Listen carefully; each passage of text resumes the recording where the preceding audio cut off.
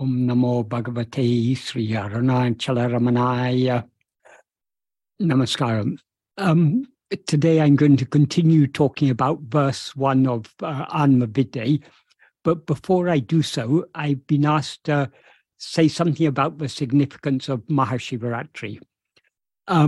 There is a verse, one of the 7 verses that Bhagavan translated from the Arunachala Mahatmyam. The Arunachala Mahatmyam is a collection of different Puranic texts, mainly from Skanda Purana and various other Puranas, about the greatness of Arunachala. Bhagavan adapted several verses from that into Tamil. Some of the Tamil verses are summaries of several verses in Sanskrit. Some are translation of, sometimes he packed the meaning of 2 verses into one in Sanskrit into 1 verse in Tamil. But anyway, in these 7 verses, Bhagavan gives us some idea about the Puranic tradition, about the greatness of Arunachala. So the 3rd of those 7 verses, he mentions Mahashivaratri. That is what he says in this verse is, not the 3rd, the second. Adi Arunachala per Abbudalinga Turukol, Adinal Maharil Adire. That's the first sentence. What that means is the original day on which in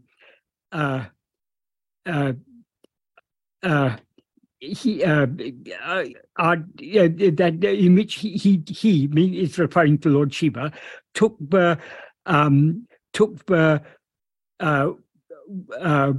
wonderful, the Abbuddha Linga, the wonderful, extraordinary Linga form of Arunachala. Adi Arunachala means the original Arunachala. Per Abbuddha, that is the great and wonderful Linga form. The day on which he took that form is Margaril Adire. It's that is the festival of Tiruvadurai in the Tamil month of Margari. That's the Ardra star in the month of Margari. On the day that is called Ardra Darshanam. The significance of that day, that is the day when Arunachala first appeared as a column of fire between Brahma and Vishnu. That column of fire is what we now see as Arunachala. And he starts this verse with the word Adi, because Arunachala is the Adi Linga Sarupa. It's the original Linga form. That is the custom of worshipping Shiva in the form of Linga originated from this column of fire that appeared between Brahma and Vishnu, and that later took on a subdued form as the form of Arunachala. So Arunachala is the Adi Linga Swarupa, the very original Linga. That's why he says Adi Arunachala per Abbuddha Linga. That's all a description of a Linga. It's the original Linga. It's the Arunachala Linga. It's the great Linga. It's the Abbuddha Linga. It's the wonderful Linga. So that's all the description of that Linga, but is Arunachala. And the day on which Lord Shiva first took that form is the day of the Ardra star in the month of Margari, the festival that in Tamil is known as Tiruvadurai. Bhagavan was actually born during the Tiruvadurai celebration. That is in Tiruchuri, where Bhagavan was born. The celebrations were just concluding, and Lord Shiva and his consort Sahaya Bali, they were re-entering the temple at the conclusion of the festival. At that moment, Bhagavan was born in a small house just beside the temple, overlooking the temple. It was an extremely auspicious time Bhagavan was born. it was not actually during the Ardra star. Bhagavan was born during the Punarvasu star, because the star had changed, but it was still during the festival. So it was near the conclusion of that festival, Bhagavan was born in this world. So the same day that Arunachala first appeared as a column of fire, he appeared in human form as our Bhagavan Ramana, our beloved Sadguru, who is Arunachala himself. So that's the first half of this verse. But then he goes on, at Jyotiarum Isane Mal Munna Amara Etivari Pattanal Masi Shivaratri Āmatru. What that means is the day on which Mal means Lord Vishnu and other Amara, other gods worshipped the Lord Isan, that means Lord Shiva, who had risen in the form of that light. That day on which they worshipped him is Masi Shivaratri Yamatru. Masi is the name of the month. Every month, actually, there is a Shivaratri. The 13th waning moon every month is a Shivaratri, but this is Mahashivaratri, the great Shivaratri in the month of Masi. So on this great Shivaratri, Shivaratri means the night of Shiva. So of all that occurs 13 times a year, because there are 13, that is, the moon goes through 13 phases each year. So, but of all the Shivaratris, the great one is the Masi Shivaratri, because that is the day when Brahma and Vishnu searched. Brahma went flying upwards in the form of a swan to find the top of the column. Vishnu, being very humble, took the form of a boar and burrowed down to find the feet. He wasn't, that is in that story, what Brahma and Vishnu represent in that story. Brahma represents the outward going intellect, but tries to find the truth by going outwards. Vishnu represents the ego that is willing to surrender itself, but subsides back within. So his burrowing down represents burrowing in, going deep within ourselves. So neither of them found the top or bottom, but whereas Vishnu humbly admitted his inability to find the foot of the column of fire, because it's Adimudikana, that is the feet and the beginning and the end cannot be found. The feet and the head cannot be found.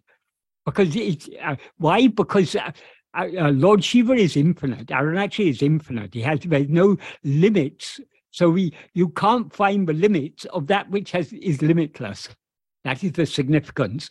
But as a result of his search, Vishnu became humble, whereas Brahma was flying up outward. That is, his flying upwards in the form of a swan represents the outward going mind. He was too humble to admit, but he couldn't find the limit of this column of fire, so he came back and told a lie. When he lied, but he had seen the top, and Vishnu knew very well that he had lied, so Vishnu started worshipping the column of fire, saying, this is Shiva himself, we should worship it.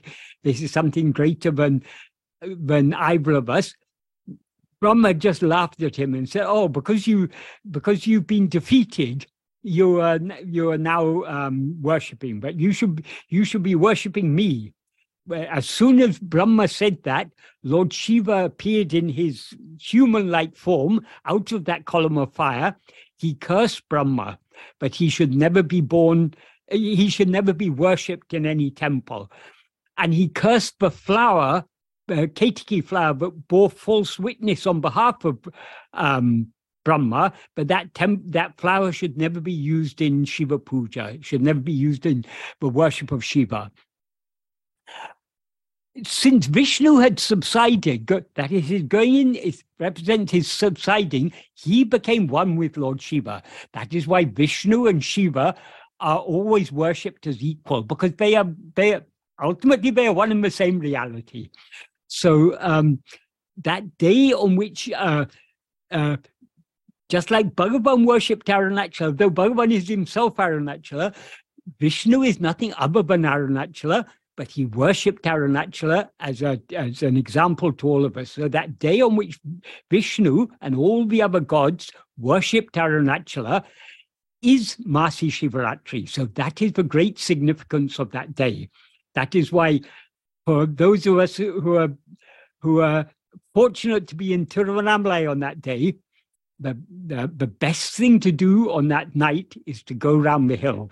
When I used to live in Tiruvannamalai for many years, myself and other friends, we used to go round 2 or 3 times a night. That is during that night, because to go round once takes about 3 hours, but the night lasts 12 hours. So we would go leisurely for usually 3 times around. That would usually see through the night, see through the 12 hours of night. So the whole of Shivaratri used to be going around the hill. And we weren't the only one. Many people do that. I mean, it's a very nice thing to do, to spend the whole night going around Arunachala. So this is the significance of Masi Shivaratri. It is the day when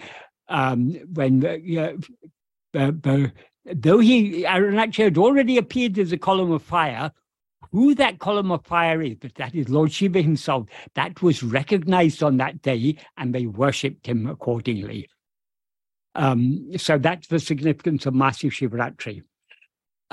So the same Lord Shiva who appeared as a column of fire then appeared in the modern era in the human form of Bhagavan Ramana to give us his teachings.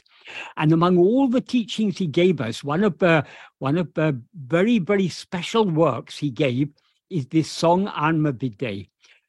This is very special because in these verses, Bhagavan packed a huge amount of meaning, and also the central message of this song is Ayeye Ati Sulapum. Āṇma-Viddai, Ayeye Ati Sulapum.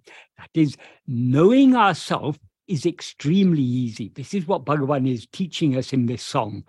And that is what why he appeared in the form of Arunachala, in the form of that column of fire, but later assumed the lackluster form of Arunachala. It is only to eradicate ego, and the means to eradicate ego is to turn the attention within and to subside back into the heart. So all these things, these Puranic stories, and these very deep teachings that Bhagavan is giving us, they're all intimately related and connected. So regarding this first verse, last time I had explained in detail about the first sentence. There are 2 main sentences in this verse. So just to remind what I was talking about last time, that is what Bhagavan says in this verse is, in the first sentence, he says, Mayai Nirantaram Tan Ayadu, or Tan Nayadu, it can be split in either of 2 ways, Irindadavum, Hoyam Udumbu Ulahum Mayai Muletu Erum.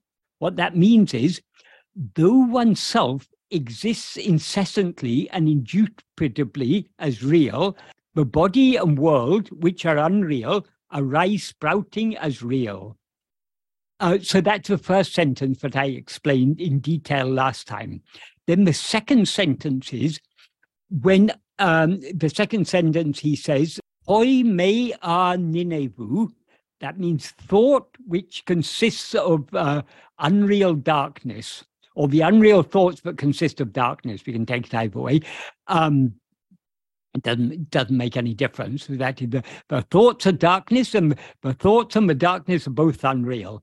Anuvum we adu, in such a way that it doesn't arise Odingadave, when the unreal thought ceases or subsides, or ceases is probably the best word here, when the unreal thought ceases in such a way that it doesn't, it won't revive even an anu, even an atom, even the slightest amount, when it subsides or ceases in such a way that it can never again revive, Maya idea belly, in the space, in the heart space, which is real, or which is pervaded with reality, which is the embodiment of reality, we can say, Vayon means the sun, Swayam Āṇma-Viddai. So what that means is, when unreal darkness pervaded thought is dissolved, Odungadave can mean dissolved or ceases, without reviving even an iota, in the reality pervaded heart space, oneself, the sun, will certainly shine by oneself. What this implies is, when thought, which is pervaded by or full of unreal darkness, the darkness of self-ignorance, that is, namely ego, which is the cause for the appearance of body and world, is dissolved without reviving even an iota.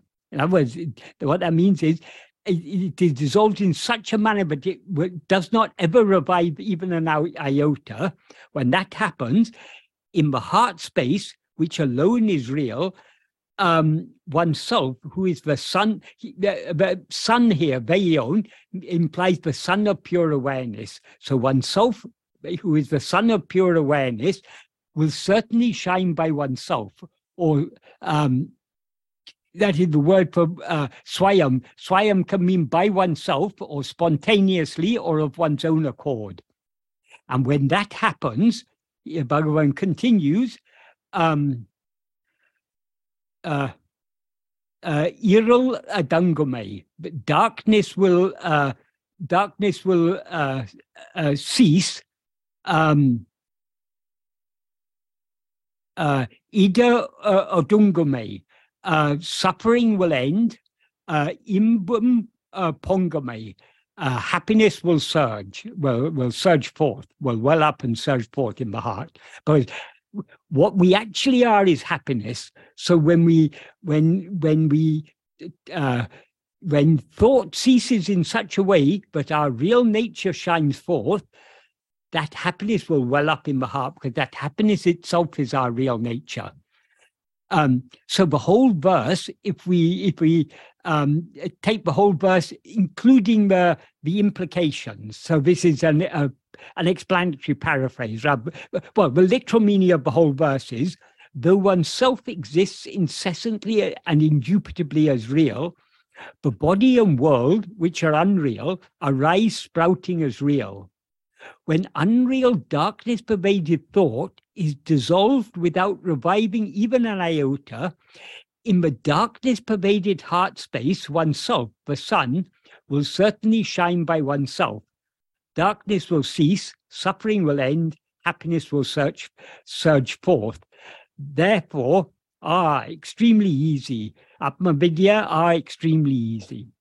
So if we paraphrase it slightly to bring out more of the implied meaning, what this implies is, though oneself exists incessantly and indubitably or imperishably as real, the body and world, which are unreal, arise sprouting as if real.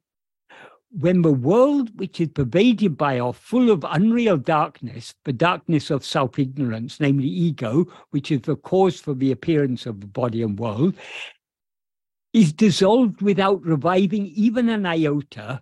In other words, when it is dissolved in such a way, in such a manner that it does not revive even an iota, in the heart space, which alone is real, oneself, who is the sun of pure awareness, will certainly shine by oneself, spontaneously or of one's own accord. Darkness, which means self-ignorance in the form of ego, will thereby cease, suffering will end, and happiness will surge forth. Therefore, extremely easy. Extremely Āṇma-Viddai, extremely easy. So this is the meaning of the whole verse.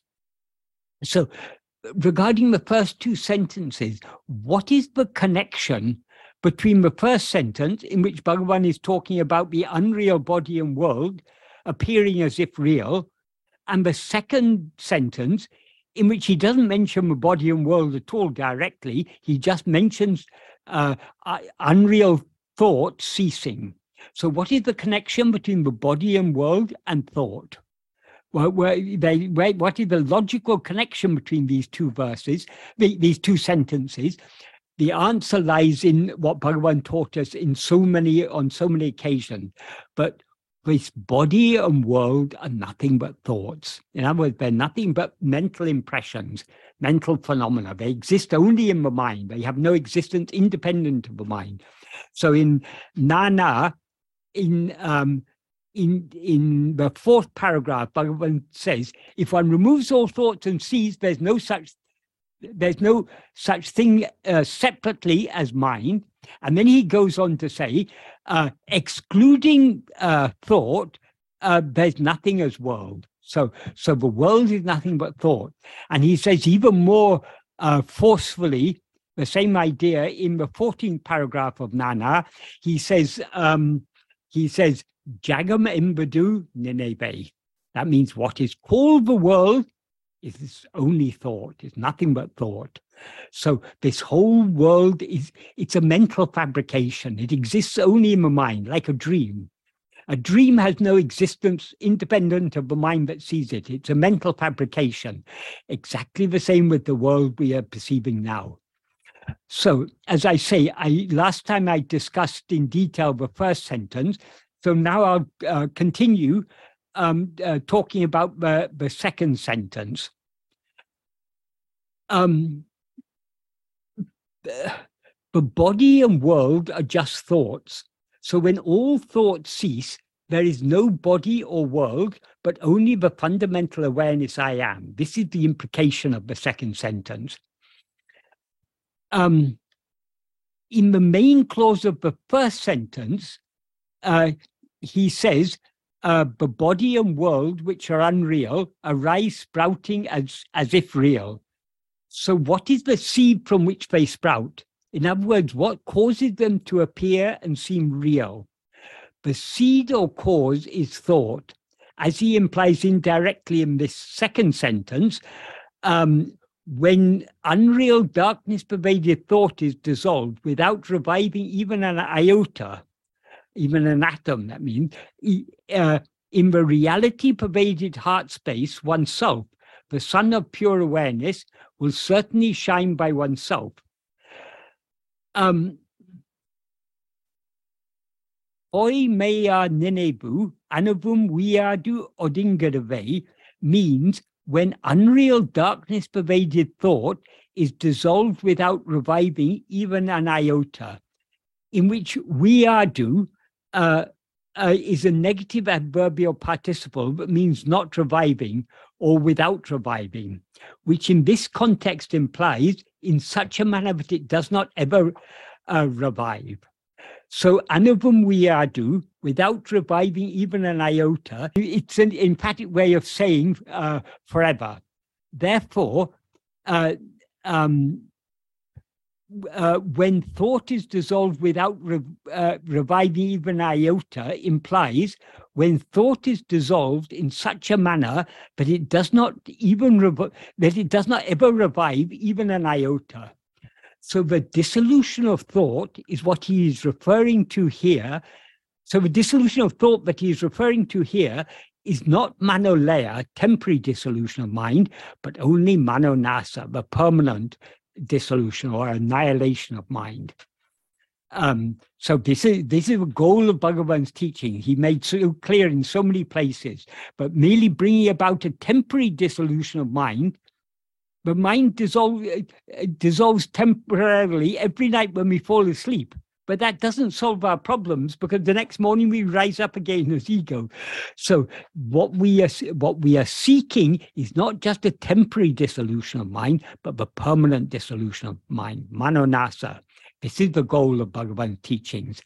And manonasa implies eradication of ego, because the root of the mind is the first thought I, otherwise known as ego. Only when this ego is destroyed, everything else is destroyed. So that is the state of manonasa. The state in which ego is eradicated is the state of manonasa. And since ego is the subject, and everything else is objects, and since objects exist only in the view of the subject, without ego, nothing else exists. What remains when ego is destroyed is only the sun of pure awareness, our own real nature, which is ever shining in our heart as I. Since the unreal appearance of body and world is what obscures our awareness of ourselves as we actually are, and since thoughts are the seeds from which this appearance sprouts, when all thoughts are dissolved in such a manner that they can never arise again, what will then remain shining all alone is our own real nature, Āṇma-Swarupa, the bright sun of pure awareness, as he says in this second sentence, and as he explains in more detail in the following portion of the fourth paragraph of Nana. That is, in the first 2/3 or so of this paragraph, what Bhagavan says is, Manam embadu Āṇma-Swarupatillulla or Adisaya Shakti.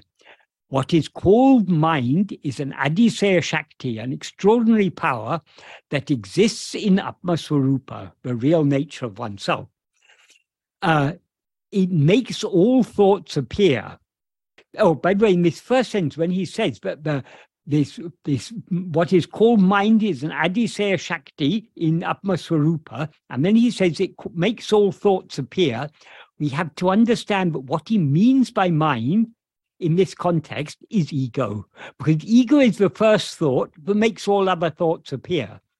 So, because the word mind is we need to understand the sense in which the word mind is used, depending on the context, because sometimes we use the term mind, to refer to the totality of all thoughts, whereas what the mind essentially is only ego, because ego is the one essential thought of the mind. Other thoughts all come and go, but no thought can come or go without the first thought I, which is ego. So Bhagavan often referred to ego as mind, because what the mind essentially is only ego. So what is called mind is an Adisaya Shakti that appears in Āṇma-Swarupa. It makes all thoughts appear. That is, what is it that projects all thought? It is only the mind. It is only ego, that is. Then he goes on to say, when one looks, excluding or removing or putting aside all thoughts, solitarily, there is not any such thing as mind.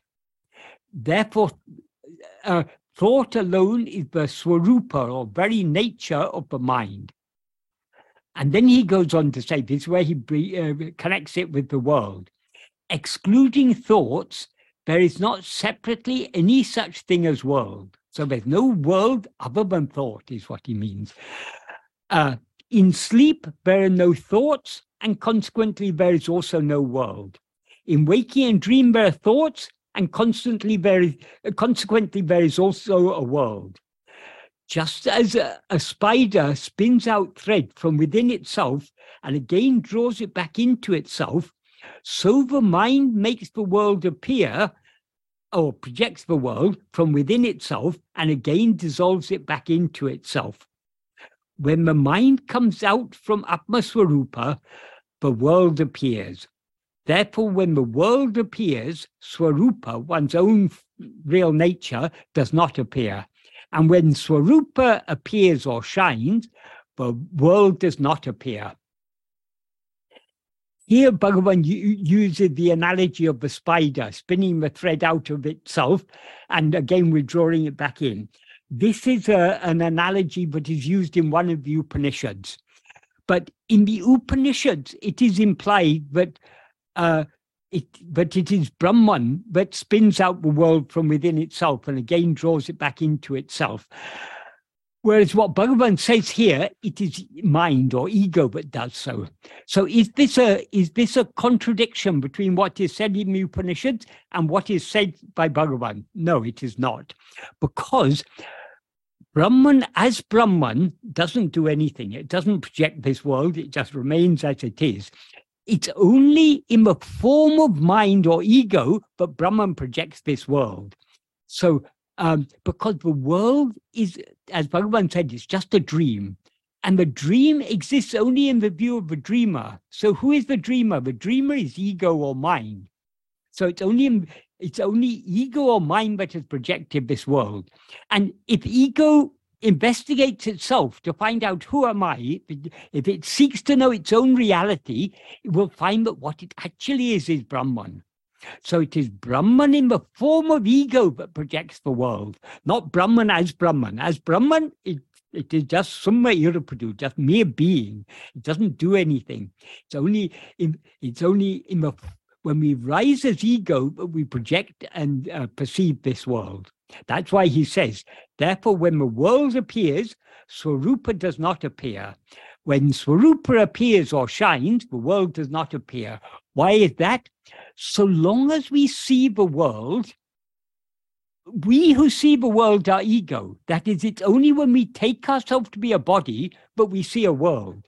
So the world appears because we've risen as ego. And ego is what obstructs our knowledge of our own real nature, our knowledge of Swarupa. Because as ego, our real nature is just I am.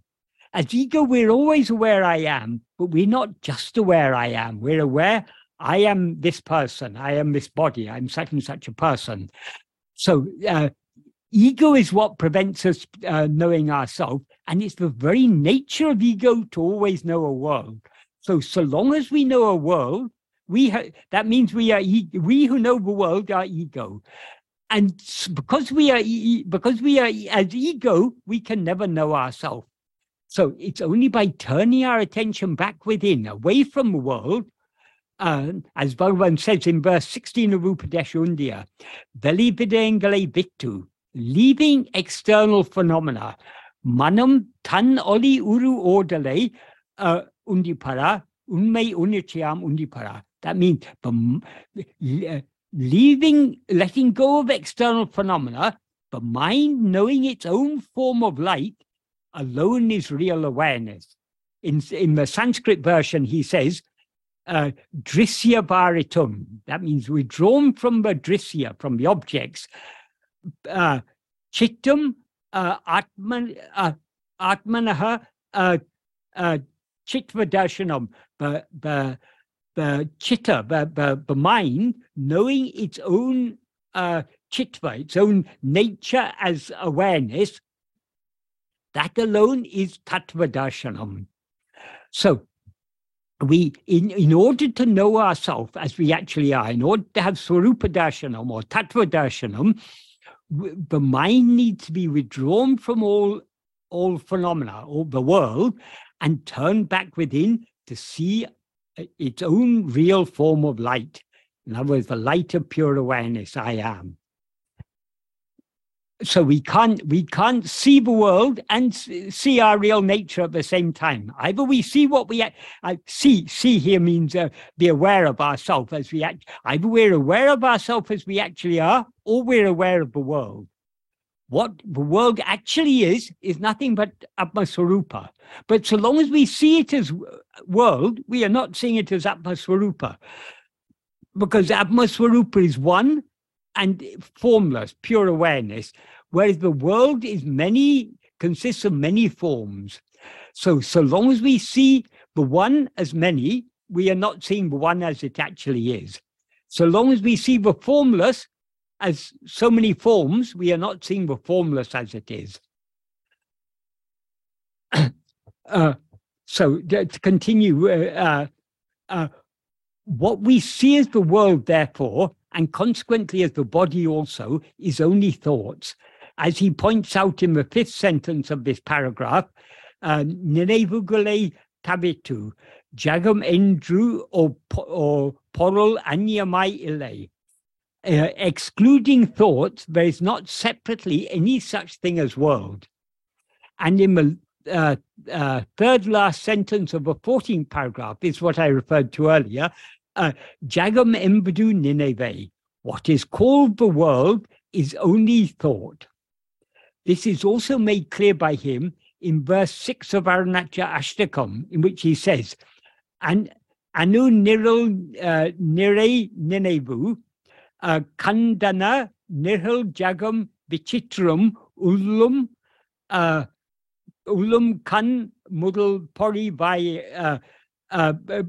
kan mudal pori vari puratum. What that means is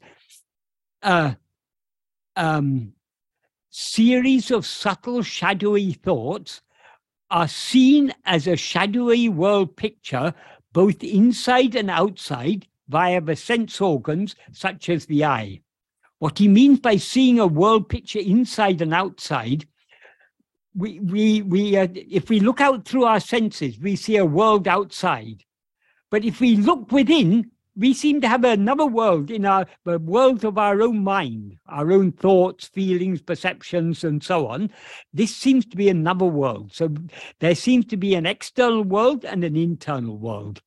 Actually, what seems to be an external world, that is also internal, because what the external world consists of is nothing but a series of perceptions, sights, sounds.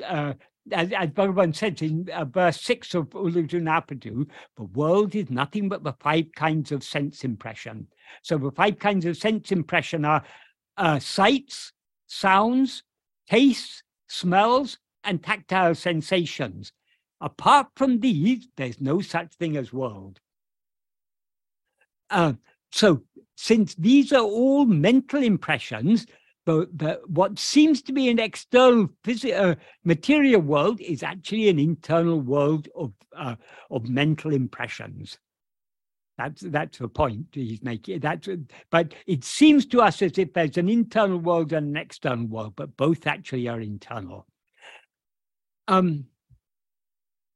The term that he uses to mean thought in all these cases, that is in this first verse of Āṇma-Viddai, in the 4th and 14th paragraphs of Nana, and in verse 6 of Sri Āṇma-Viddai, is Nenevu, which means thought or idea, or in some cases, imagination in the sense of what is imagined, but which he uses in a broad sense to include all kinds of mental impressions or mental phenomena. In this sense, therefore, everything other than pure awareness, which is what we actually are, is just a thought. Even ego, which is the perceiver of all other things, is just a thought, which is why he often referred to it as Nanenum Ninevu, the thought called I, or as it's often translated in English, the I thought. In Tamil, it's the thought called I. As it is often, and he says that of all thoughts, it is the first and the root, because all other thoughts seem to exist only in its view. That is, though ego is just a thought, it is a thought unlike all other thoughts, because all other thoughts are objects. So they are jada, they have no awareness, they don't know their own existence. But ego is what knows the existence of all other thoughts and knows the existence of itself, because ego is the only thought that is endowed with awareness. It is chit jada granti, that is, it's a mixture of the pure awareness I am and a set of adjuncts called a body, which is jada. So why does he say the world is nothing but thoughts? What we know as the world is just a collection of the 5 kinds of sensory perception, namely sights, sounds, tastes, smells, and tactile sensation, as he points out in verse 6 of Uludunapadu. This is the verse I was referring to a little earlier. What he says in this verse is, Ulahu aim pulangal uru. That means the world is a form of 5 sense impressions, 5 kinds of sense impression. Thereundu, not anything else. So Bhagavan is very emphatically saying here, the world is nothing but these 5 kinds of sense impressions. Sight, sounds, taste, smells, and tactile sensations. If you take away these 5, where is any world? What Bhagavan implies here, the world is entirely mental. It exists only it's just a series of mental impressions or sense impressions. Then he goes on to say, I'm pulan, I'm poriku pulanam. That means these 5 sense impressions are impressions to the 5 sense organs. That is, sights are impressions for the eye, sounds are impressions for the ears, etc. And then he says, Ulahei manam ondru, I'm pori bayal on didu talal, manate andri ulahu undo are. What that means is, since the mind alone perceives the world by way of the 5 sense organs, say, is there a world besides the mind? So the world doesn't exist apart from the mind. The implication here is, as he said in the 4th and 14th paragraph of Nana, but the world is nothing but sense impressions. Both sense impressions are mental impressions, and mental impressions are just thoughts. So the world is nothing but thoughts. This is the connection between the first and second sentence in these verses. If we understand that the body and world are nothing but thoughts, then the connection between the first and second sentences in this verse becomes clear. If we don't understand that connection, then it's not clear, but he seems to be talking about one thing in one sentence and something else in the other sentence. So we have to understand that according to Bhagavan, the world is nothing but mental impressions, and mental impressions are what we generally refer to as thoughts. So if we paraphrase the meaning of this verse 6, what verse 6 of Uludunapdu, what Bhagavan implies in this verse is, the world is a form composed of 5 kinds of sense impressions, namely sight, sounds, taste, smells, and tactile sensations, not anything else. Those 5 kinds of sense impressions are impressions respective to the 5 sense organs. Since the mind alone, or since one thing the mind, that manam ondru can mean one thing the mind or the mind alone,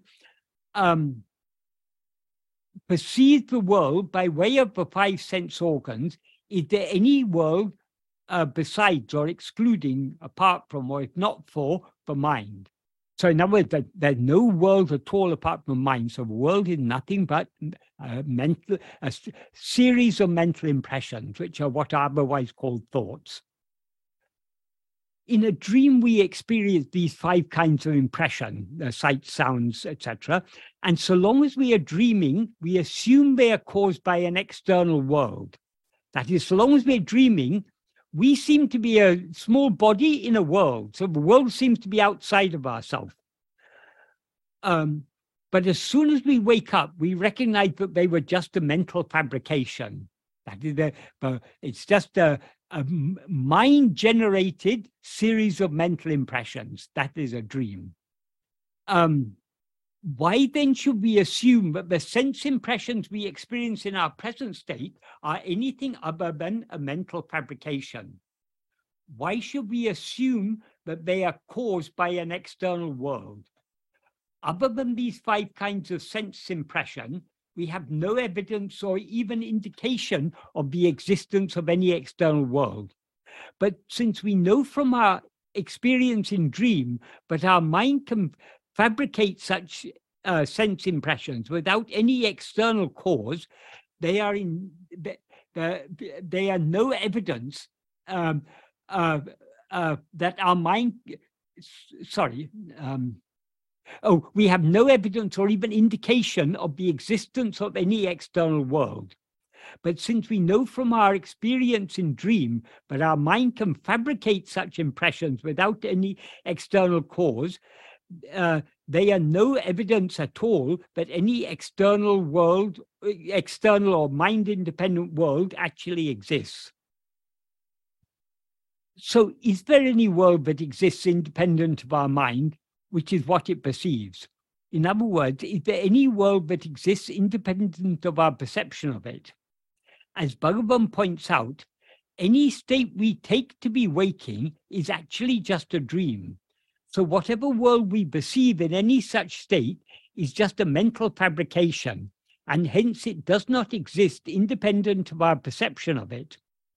This is why he asks rhetorically in the last half of this 6th verse of Ulunapadu, Ulahei manam ondru aim parivayal ondiru talal manate andri ulahu undo. Since the mind alone, or since one thing the mind, perceives the world by way of the 5 sense organs, say, is there any world besides or excluding the mind?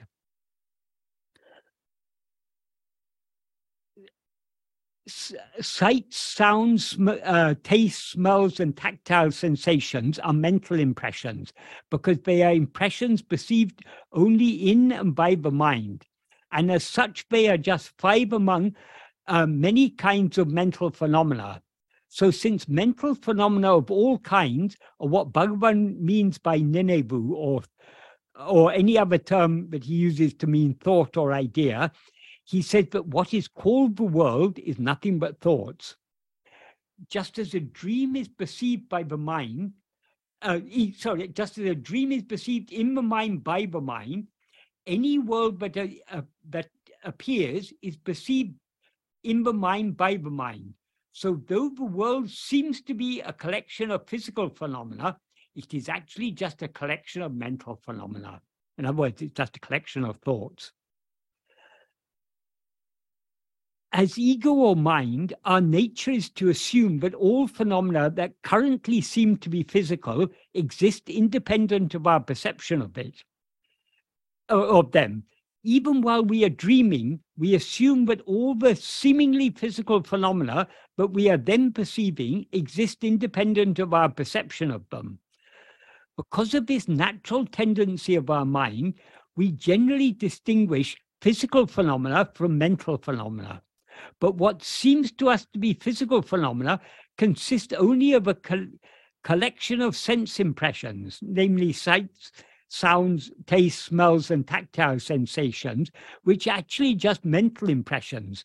So as Bhagavan points out, all phenomena are actually mental, and hence they are just thoughts. In other words, whatever is perceived or experienced by the mind, either as an object or as the subject, which means everything we're aware of other than our fundamental awareness I am, is mental. So it is just a thought.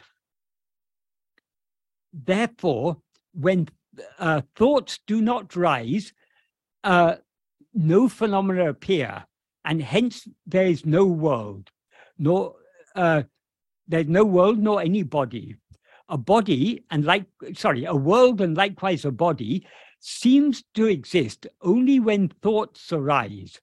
This is why he points out in the 4th paragraph of Nana, what we saw earlier, Tukatil ninevu galile, jagamum ille.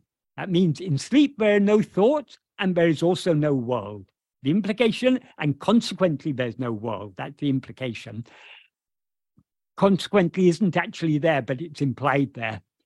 Jagra swapnangalil ninevugal ulla jagamum undu. In waking and dream, there are thoughts, and consequently there is also a world. Though we assume in waking and dream that the world continues to exist, even when we are asleep, we have no real evidence that this is the case.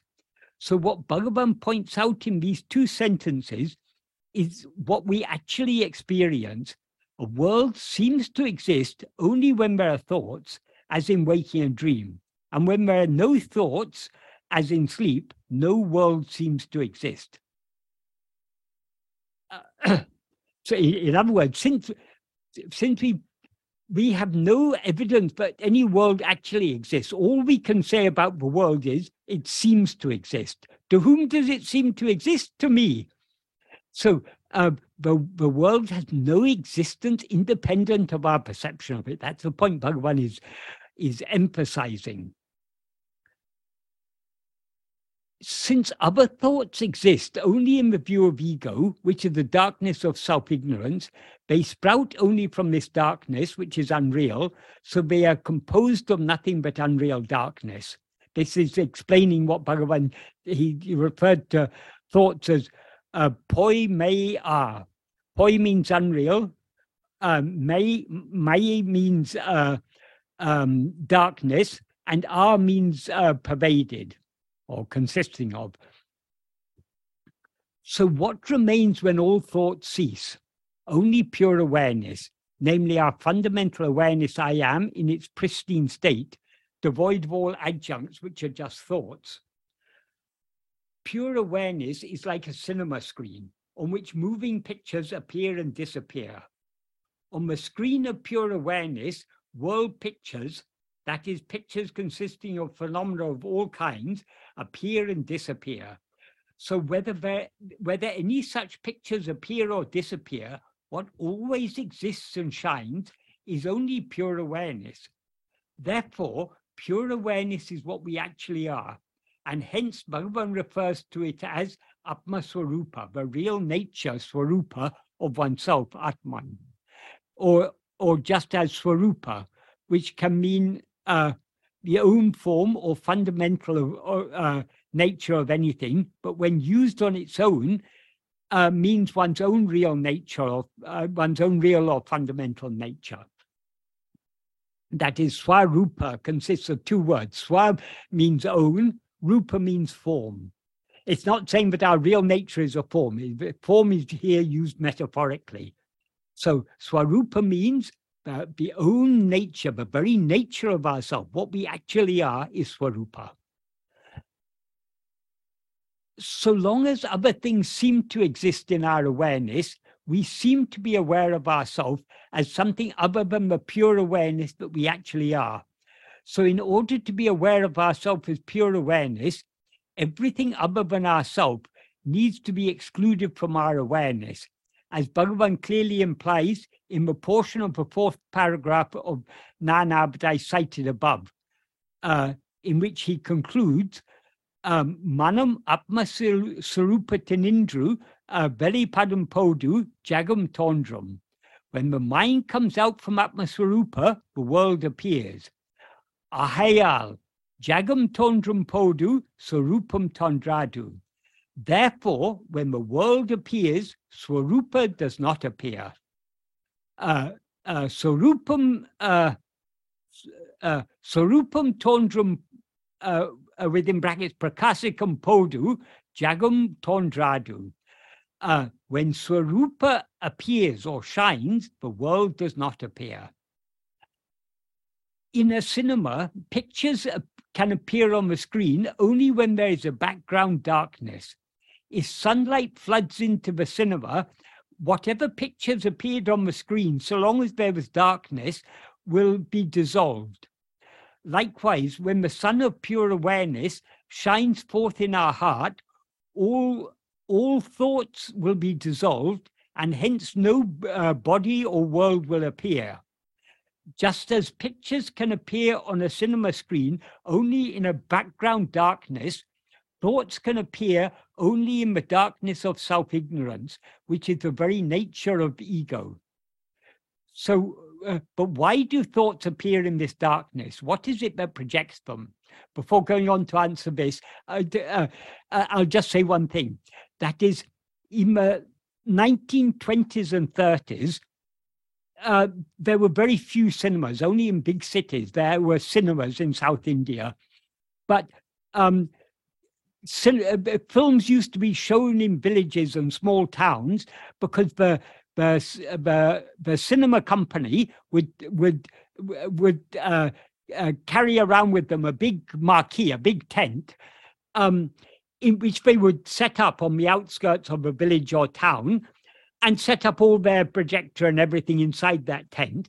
And the tent provided sufficient darkness to show the film inside. So since this is how films were usually shown in South India. Bhagavan, of course, never went to such a cinema, but he knew about them. He had heard about them.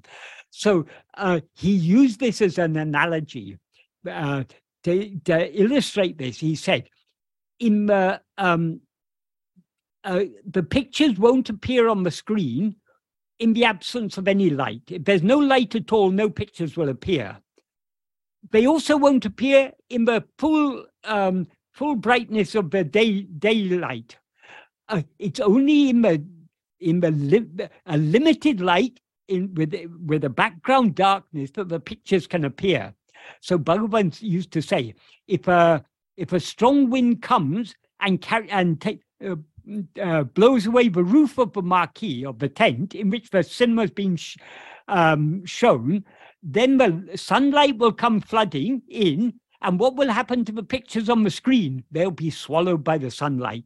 Exactly the same. When ego is annihilated and the sun of pure awareness shines forth in our heart, it will swallow everything.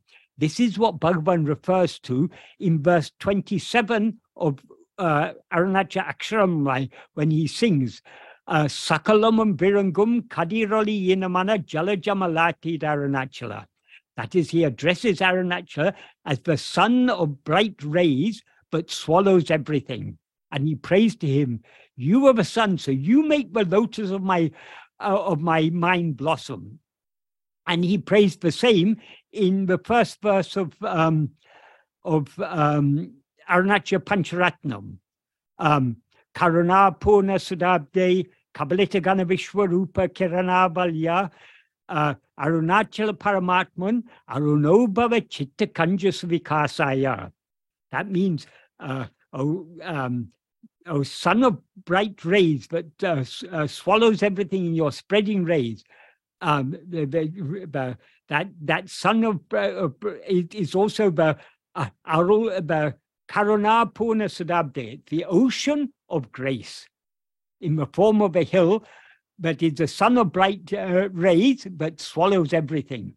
And that sun should blossom the lotus of our heart. So that's a very, very important point Bhagavan makes there. It's a very nice analogy. But in the complete absence of light, if there's no awareness at all, we wouldn't see a world. So there has to be awareness to see a world, but there also has to be the darkness of ignorance. Only in the darkness of ignorance will the world appear.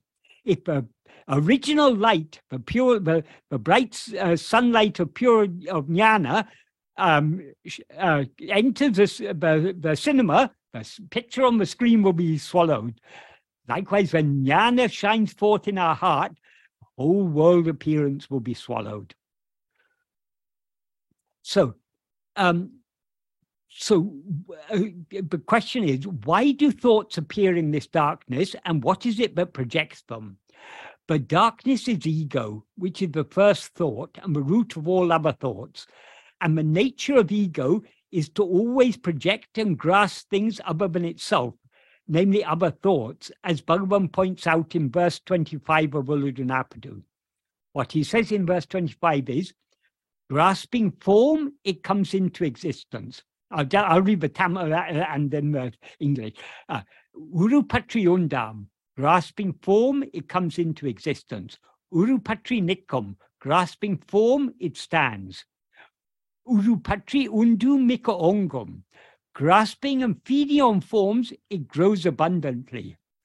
Uruvittu urupatram, leaving form, it grasps form.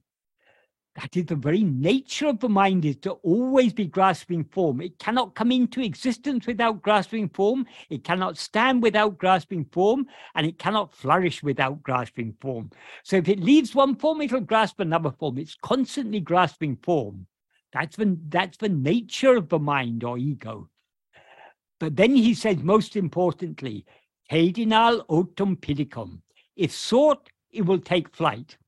That is it. If instead, ego is now looking outwards, grasping so many other things, but instead of trying to grasp forms, which are things other than itself, if it tries to grasp itself, if it turns its attention back within to see who am I and tries to grasp hold of itself, it will take flight. That means it'll subside and dissolve back into its source.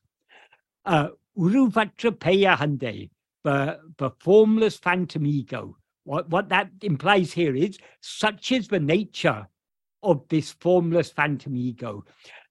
Uruvatra means formless or devoid of form, but the ego has no form of its own.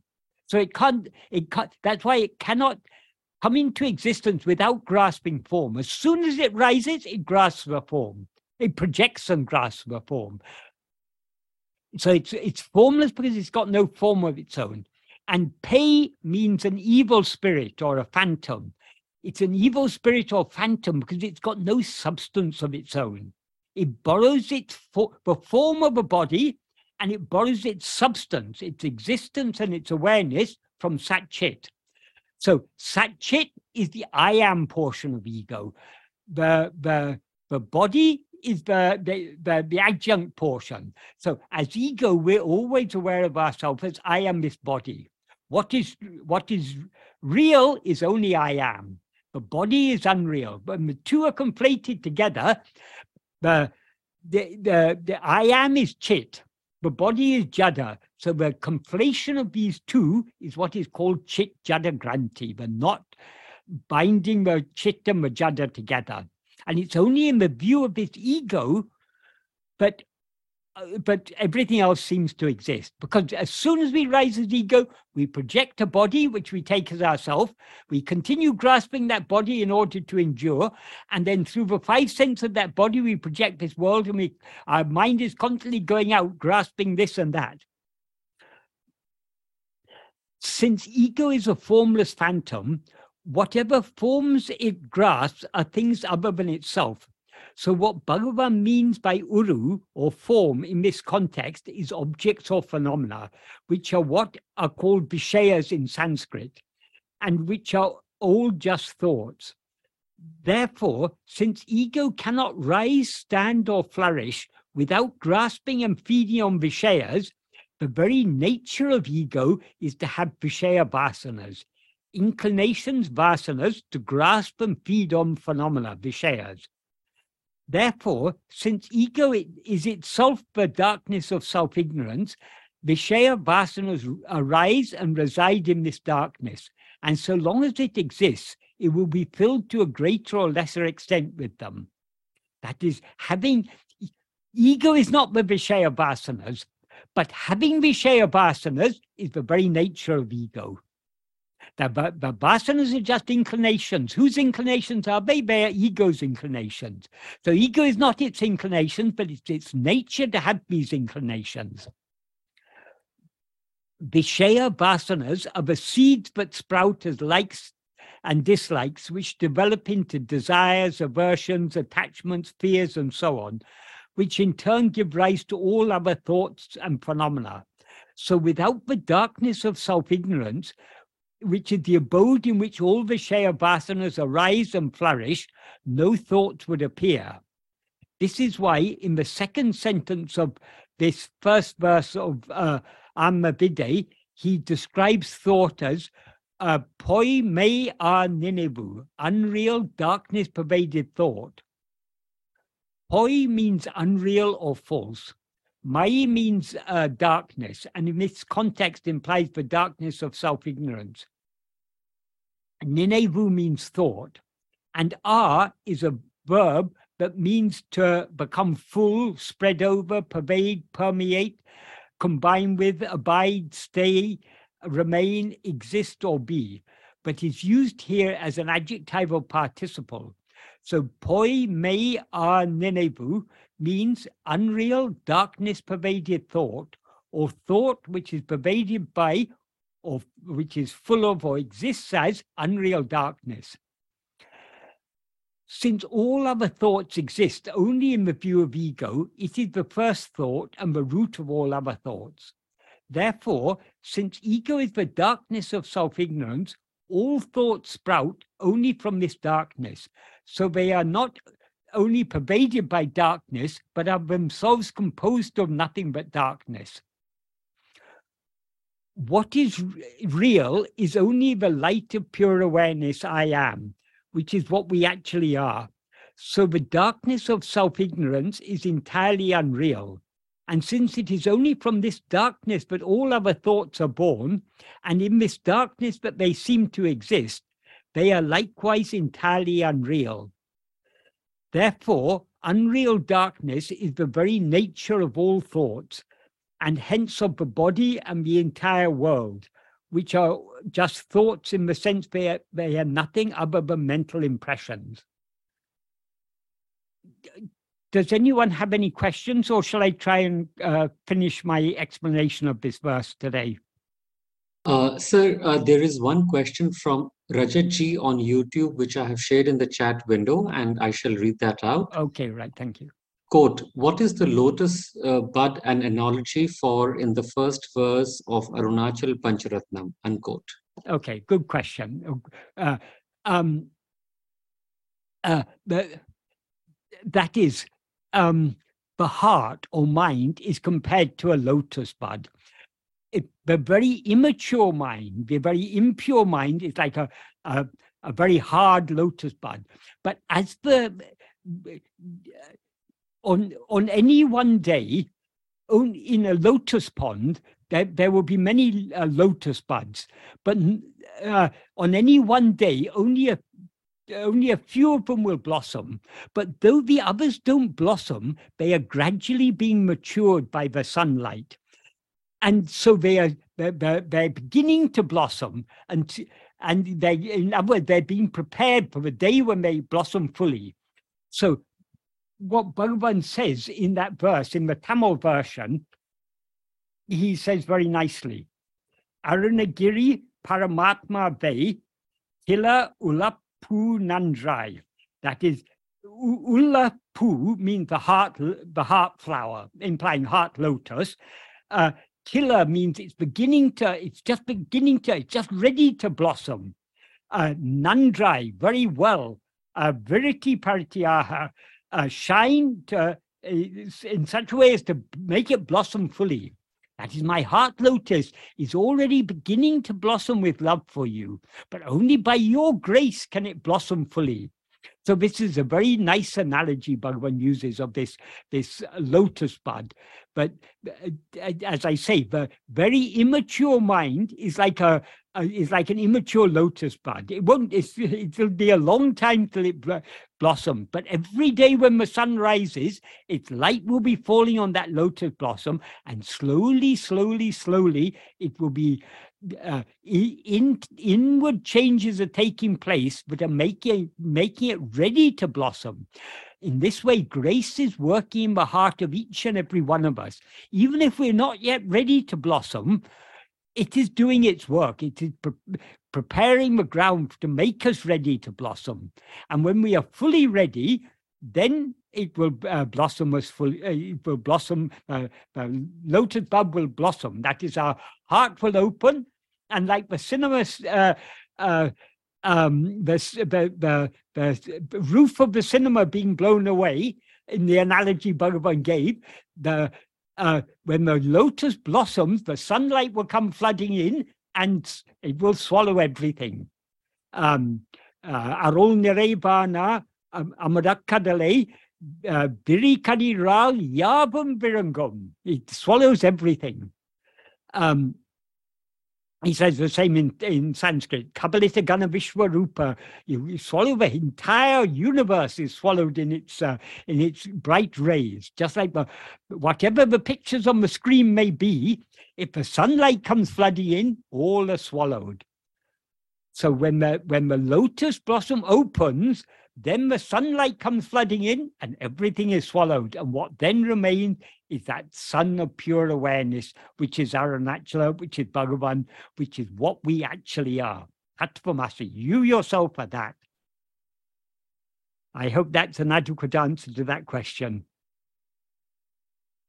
So I don't think there's quite time to finish verse 1 today. So we shouldn't hurry. This Āṉma-Viddai is a very, very deep work. That is a huge amount of very deep implication Bhagavan has packed into these verses. So let us proceed. Let us take our time and work our way through these verses little by little, even if it takes.